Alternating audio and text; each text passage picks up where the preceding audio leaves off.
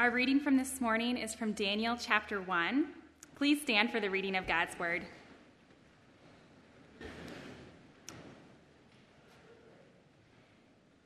In the 3rd year of the reign of Jehoiakim, king of Judah, Nebuchadnezzar, king of Babylon, came to Jerusalem and besieged it. And the Lord gave Jehoiakim, king of Judah, into his hand, with some of the vessels of the house of God. And he brought them to the land of Shinar, to the house of his God, and placed the vessels in the treasury of his God. Then the king commanded Ashpenaz, his chief eunuch, to bring some of the people of Israel, both of the royal family and of the nobility, youths without blemish, of good appearance and skillful in all wisdom, endowed with knowledge, understanding, learning, and competent to stand in the king's palace, and to teach them the literature and the language of the Chaldeans. The king assigned them a daily portion of the food that the king ate, and of the wine that he drank. They were to be educated for 3 years, and at the end of that time, they were to stand before the king. Among those were Daniel, Hananiah, Mishael, and Azariah of the tribe of Judah. And the chief of the eunuchs gave them these names. Daniel he called Belteshazzar, Hananiah he called Shadrach, Mishael he called Meshach, and Azariah he called Abednego. But Daniel resolved that he would not defile himself with the king's food or with the wine that he drank. Therefore, he asked the chief of the eunuchs to allow him not to defile himself. And God gave Daniel favor and compassion in the sight of the chief of the eunuchs. And the chief of the eunuchs said to Daniel, I fear my lord the king, who assigned your food and your drink. For why should he see that you were in worse condition than the youths who are of your own age? So you would endanger my head with the king. Then Daniel said to the steward, whom the chief of the eunuchs had assigned over Daniel, Hananiah, Mishael, and Azariah, test your servants for 10 days. Let us be given vegetables to eat and water to drink. Then let our appearance and the appearance of the youths who eat the king's food be observed by you, and deal with your servants according to what you see. So he listened to them in this matter, and tested them for 10 days. At the end of the 10 days, it was seen that they were better in appearance and fatter in flesh than all the youths who ate the king's food. So the steward took away their food and the wine they were to drink, and gave them vegetables. As for these 4 youths, God gave them learning and skill in all literature and wisdom, and Daniel had understanding in all visions and dreams. At the end of the time, when the king commanded that they should be brought in, the chief of the eunuchs brought them in before Nebuchadnezzar. And the king spoke with them, and among all of them none was found like Daniel, Hananiah, Mishael, and Azariah. Therefore they stood before the king. And in every matter of wisdom and understanding about which the king inquired of them, he found them 10 times better than all the magicians and enchanters that were in all of his kingdom. And Daniel was there until the 1st year of King Cyrus. This is God's word.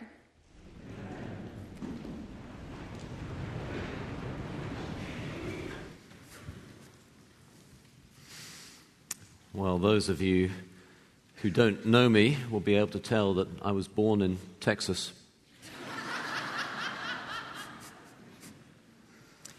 I actually grew up in England and was born there, went to university there. I want to tell you a story from some of my first days at university, at college, when I was presented with a challenge.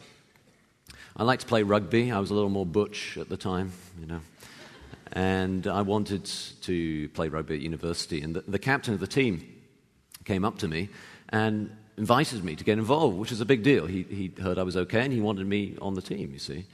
And so I was excited by that. And then he explained to me what the conditions were, what I think over here you would call was the hazing ritual. They had something called the 21s, and to play for the team, you had to be part of the 21s, not because of an age, but because the 21 Club, so called because you had to drink 21 pints of beer in one evening. See, so now you have to understand that being English, I was practically weaned on beer, and so I had no objection to a tipple or two. But even as a macho rugby player, 21 pints would put me way over the edge of what was legitimate for a Christian. So I said, I can't do that. And this man who, was the captain, the red-headed sort of fly half, which is the equivalent of what's the name of the guy in football who throws the ball? What's his name? Quarterback, So he was a big deal on this team, you see. He looked a little annoyed at sort of being crossed by my refusal. And so he said, "Why not?" I replied, "Because I'm a Christian." I still remember the look on the face of this flaming red-headed fly-half captain at that moment. When you look in someone's eyes and you can see a thought sort of, as it were, crossing their mind. He sort of paused and then blinked and then looked at me with what at the time I fancied was sudden respect and said simply, "Okay." And that was it. I was allowed in. I didn't have to go through the hazing ritual. And a line had been drawn in the sand.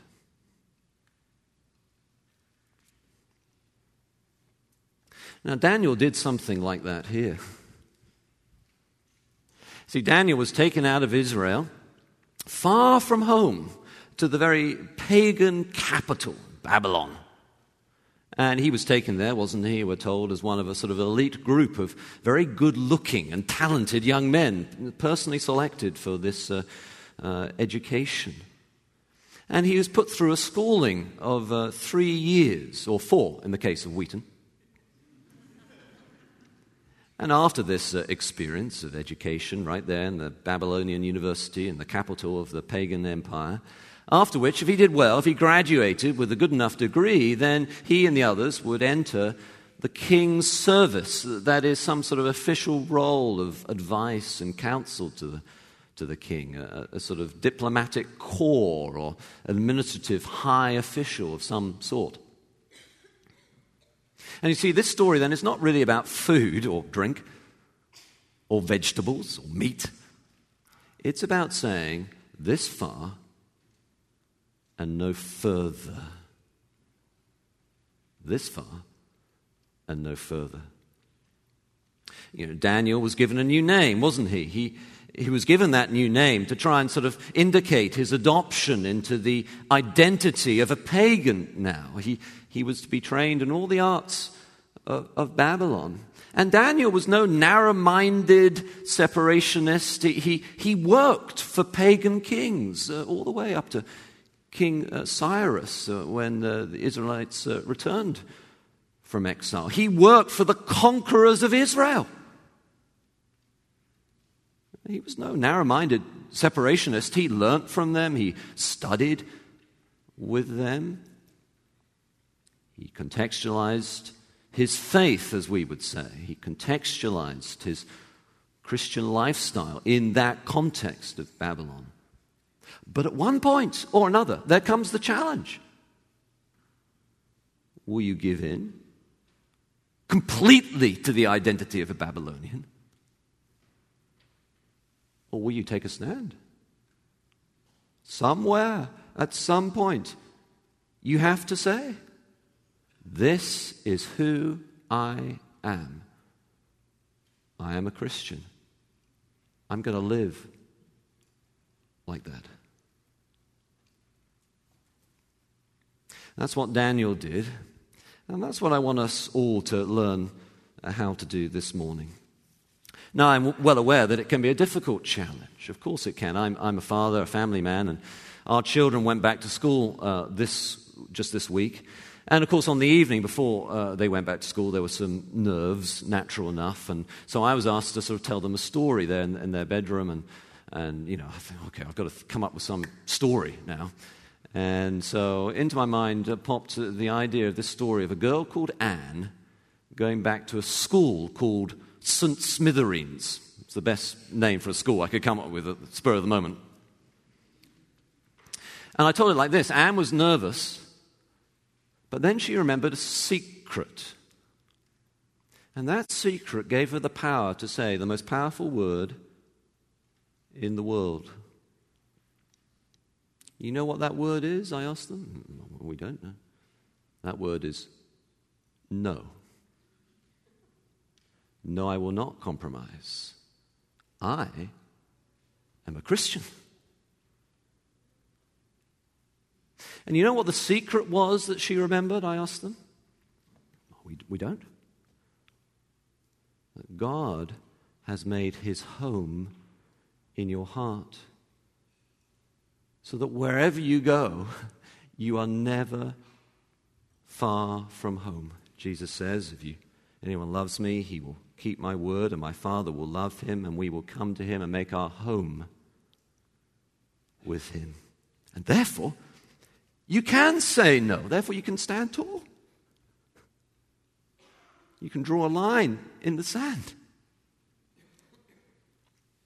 Rochelle, my wife, and I have a little motto that we have discovered over the years has never let us down, as we've sometimes made hard and even costly decisions. I don't spend all my life wearing a nice black suit behind a sort of perfect pulpit, Sometimes there have been tough moments, and we've had to make tough decisions. And that motto is this, that we've kind of discerned over the years, that has guided us and never let us down. It is trust God and do what is right. Daniel did. Will you? Well, here are 3 ways to do it that Daniel models for us and that we can follow, I think. First way is this, how to trust God and do what is right. First way, replace apathy with passion. Replace apathy with passion. What is apathy? Apathy is the negation of passion. Apathy is not just the opposite of passion, it's the negation of passion. And passion, it's not just the opposite of apathy, it's the solution to apathy. They're not just like oil and water that do not mix, they are like antimatter and matter that when they collide, one has to leave the room. What is apathy? Apathy is sitting in chapel or listening to something or other religious and texting your friends because you think, oh, I've heard it all before. What is it? Apathy, deep down, is really a form of spiritual pride, isn't it? You're bored, often, because you're proud. I've heard this all before. It's thinking, I don't need to learn anything else. I don't need to be fed anymore. I'm already big enough and strong enough. You see, this, more than any obvious gross sin, that is the danger of places like Wheaton, where, if we're honest, you're as likely to meet a best-selling Christian author as you are a drug-selling addict. And where the sins are sometimes hidden behind pious platitudes. And where niceness can conceal apathy. And where the pressure to not just sound like another same old evangelical can make you come up with ideas and novelty that no longer are really, truly, if we're honest, orthodox. And what's the solution to all this? The solution to all this is what Daniel did. He resolved in his heart. It's this resolution that Daniel discovered in verse 8. He resolved right deep down in his heart, internally, he made a decision. He found a passion to stand out from the crowd, to lead his fellow Israelites, his compatriots, and draw a line in the sand. And it all started with this internal resolution in his heart. And what is that? It's a work of Christ by his Spirit in the innermost places of your heart. I sometimes wonder whether regeneration is the least preached doctrine in the United States. It's not just about checking off the boxes of what you believe. It's the work of Christ by his Spirit in the innermost places of your heart. You can have no godliness externally, not in a long-lasting fashion. You may be able to occasionally keep the rules, but no real godliness externally. No real passion for Christ externally until you have Him, God Himself, internally. And then it goes on with sanctification, with growing as a Christian. You can have no greatness externally until you've resolved greatness internally.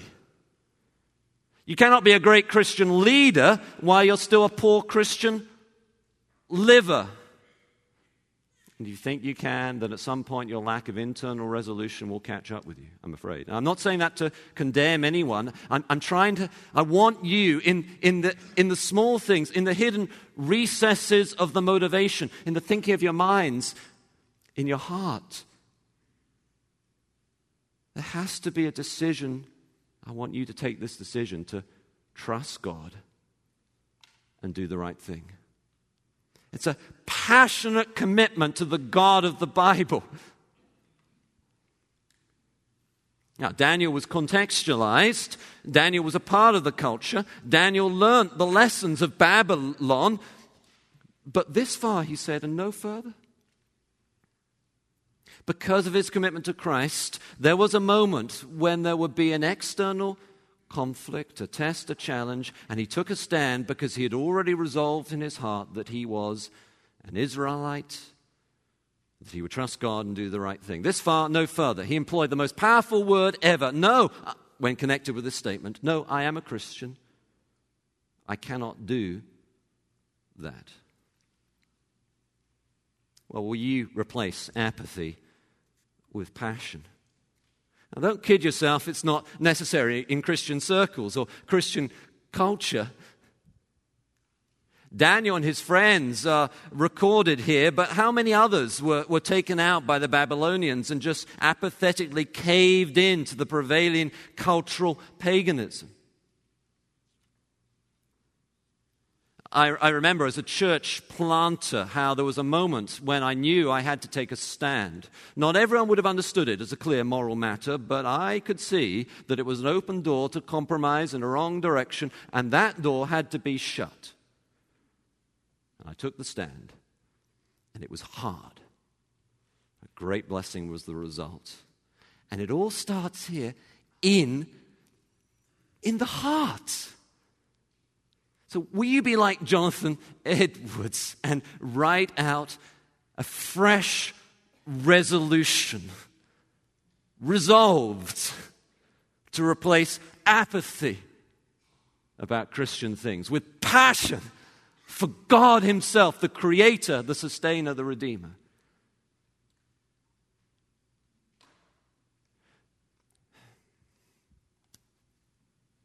Well, the second way, then, to take the stand here is not just internal, but external.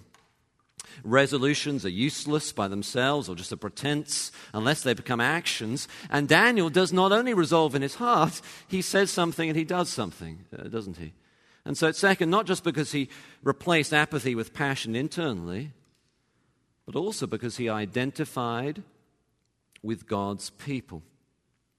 Now you can see here that Daniel is not alone, is he? The book is written by him. It's named after him. Those who've doubted the authenticity of the book because of technical language issues, there are some Greek words in it that some have thought were from a later date, but then have been discovered as early as the 6th century BC. But nonetheless, even besides those technical issues, you have to wrestle with the question, if it was not Daniel, then you'd have to invent someone pretty much like him. It's about Daniel, but Daniel was not alone. He was deliberately associating himself with God's people, with the other Israelites. It seems to me this may be the hidden principle behind this apparently random place where he drew the line. Whatever else it was a public association with God's people. Daniel and his friends were from here on marked as still belonging to Israel. They were in Babylon. They were learning from the Babylonian University. Oh yes, even called by Babylonian names at times. But they were Israelites. Now, there are some stories I could tell you about churches that you should not join. But if Daniel still associates himself with God's people after they've been thrown into exile for their sins,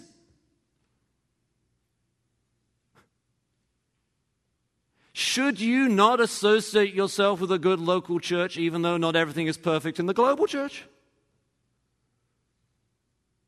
Now, you may have come across churches or even church leaders where all is not right, though I doubt many will have stories to match mine and those of pastors of going in to try to help churches reform themselves more into line with God's word. Nonetheless, if you are a Christian, you will associate yourself with God's people. And this is so often the antidote to apathy. You get out of the closeted, cloying atmosphere where everyone is about the same age and has about the same IQ, to a church where there's anything from 9 to 90 and anything in between. See, you need to be shepherded by a pastor and not just hear MP3s of a lecture that someone has given 3,000 times before so it sounds perfectly smooth. Saying you love Jesus but cannot stand the church is like saying you love your best friend but you cannot stand his wife. Now, I know the church needs to be reformed, trust me. That is, it needs the word preached, put back into its heart. That is, so that we don't just have feel-good messages creating sloppy, anything-goes, sleazy Christians, but prophetic, spirit-empowered exposition of the Bible, so we're constantly brought back to grace, to Christ, and to trusting God and doing the right thing. I know that. But I tell you this. I have done ministry in university towns from Cambridge in England to Yale in New Haven to Tbilisi in Georgia, Baku in Azerbaijan, and Wheaton outside Chicago. And I can tell you that there is almost a 1-to-1 correlation between those who follow Christ after college with those who join a church during college. You have to learn what it means to worship with people who are not the same as you. Tattoos, suits, the whole thing.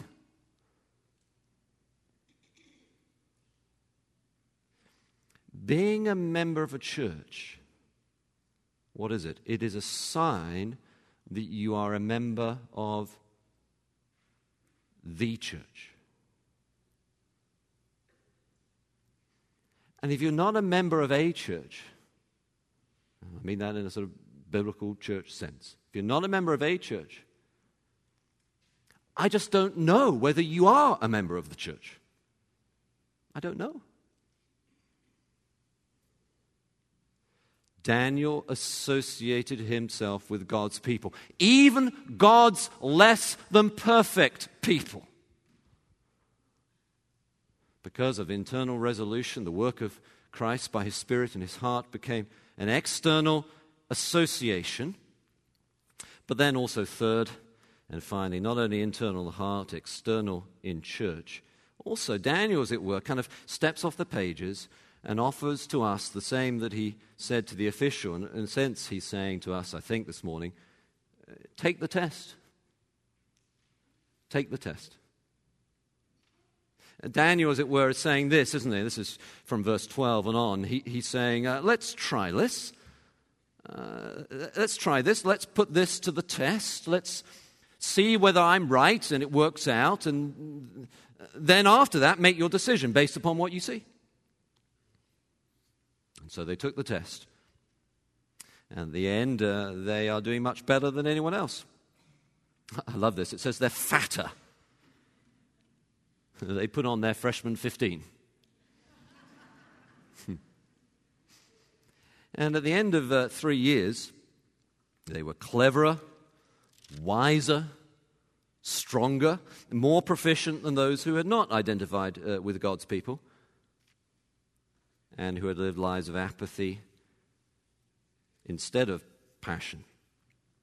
Now, you may say it does not always work out like that, and perhaps it does not, at least not straight away, but it always does in the long term. He who honors me, I will honor, God says. This is the one I esteem, he who is contrite in spirit and trembles at my word. That's who he esteems. It's who God esteems. He who honors him, who is contrite in spirit, trembles at his word. I remember when I was at Cambridge as an undergraduate, I was presented with the opportunity of becoming the president of the Cambridge Intercollegiate Christian Union. And those who I sought to advise me encouraged me to take it up, but they gave me a warning too. It was possible, they said, that if I did take this up, I might drop a point in my final exams. Running a 1,000-member organization at 20 when you're studying at the best university in the world, except Wheaton, of course, is stressful. And we all know about stress these days. At the end, I did well, though not quite as well as my supervisors had told me was expected of me. And I was disappointed, And I went off to the mission field for a little while. And then a few years later, I was doing a PhD at Cambridge, and that seemed to set things all right. God has a way of fulfilling his promise that, how does Jesus put it? If you seek first his kingdom, all these other things will be added to you as well. I remember being convicted that I had to confront a senior Christian leader about an issue of morality, and I was scared. I knew I had to do it. And I did so knowing that he might blackball me, say bad things about me behind my back as a result, which he did. And yet the result has been great blessing. Trust God and do the right thing. Now, you enthusiastic young people or enthusiastic old people, Daniel is wise. He's trusting God, not putting God to the test. He doesn't just take an axe and swing it. No, he's given favor by God with this official. And then he speaks to the one with whom he has favor, and he chooses his words with care. So he's not imprudent or rude. He's not sort of separationist or narrow-minded, but he fulfills the requirements of the school. He doesn't say, hey, you guys can get lost. No, he takes part fully. How does Jesus describe it? He is innocent as a dove and cunning as a snake.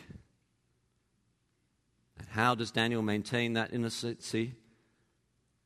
By taking the test. How about you?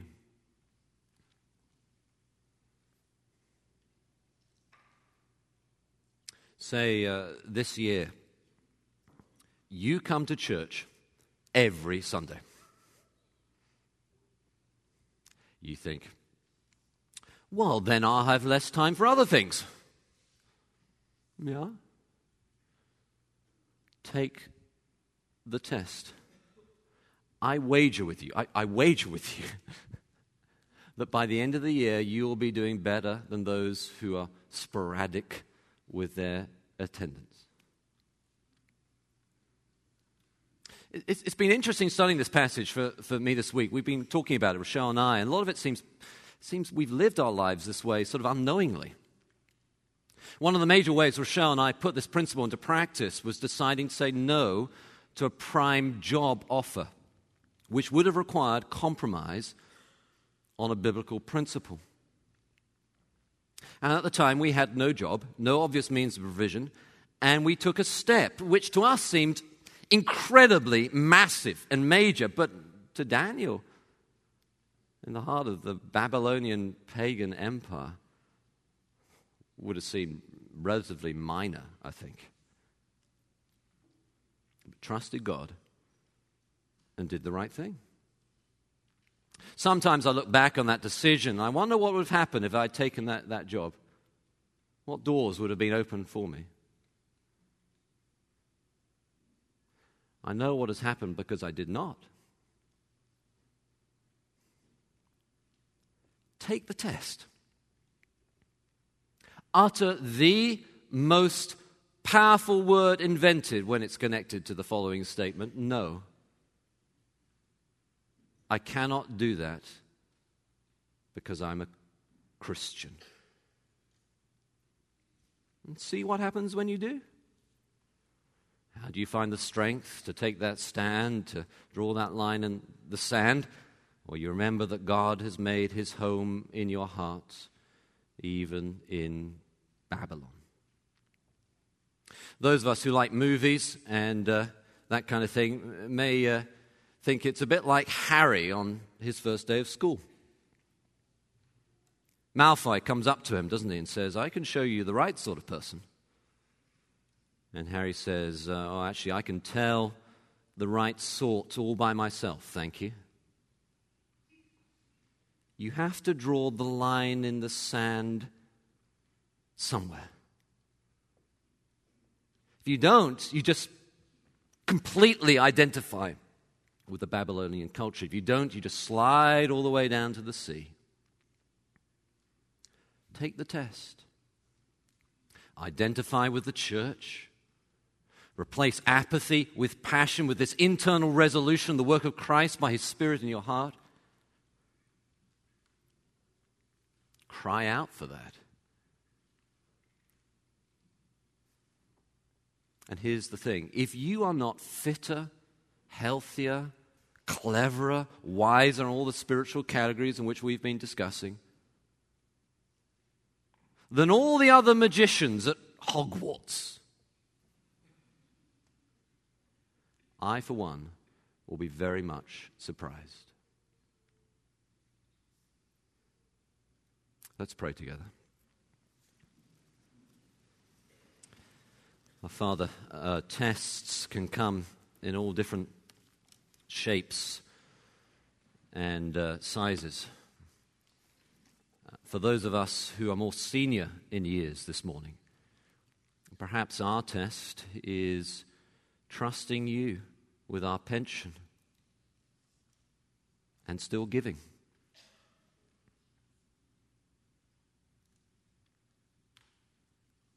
Father, for those of us with young children, perhaps our test is finding a way not to constantly be anxious about them and to trust you with their lives as we try to do our best with them.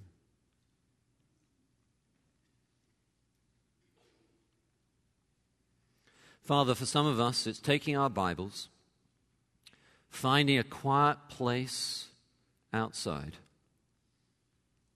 opening to Daniel chapter 1, and with all the questions and intellectual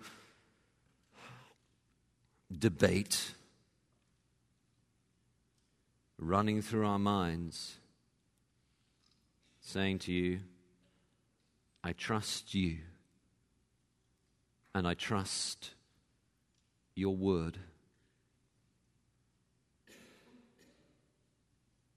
Father, for some of us, it's a relationship.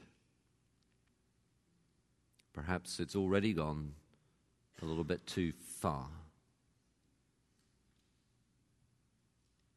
Would you help us to draw a line, whatever the test is, and say this far and no further? To say, no, I am a Christian. I'm passionate for you, God, and for your word.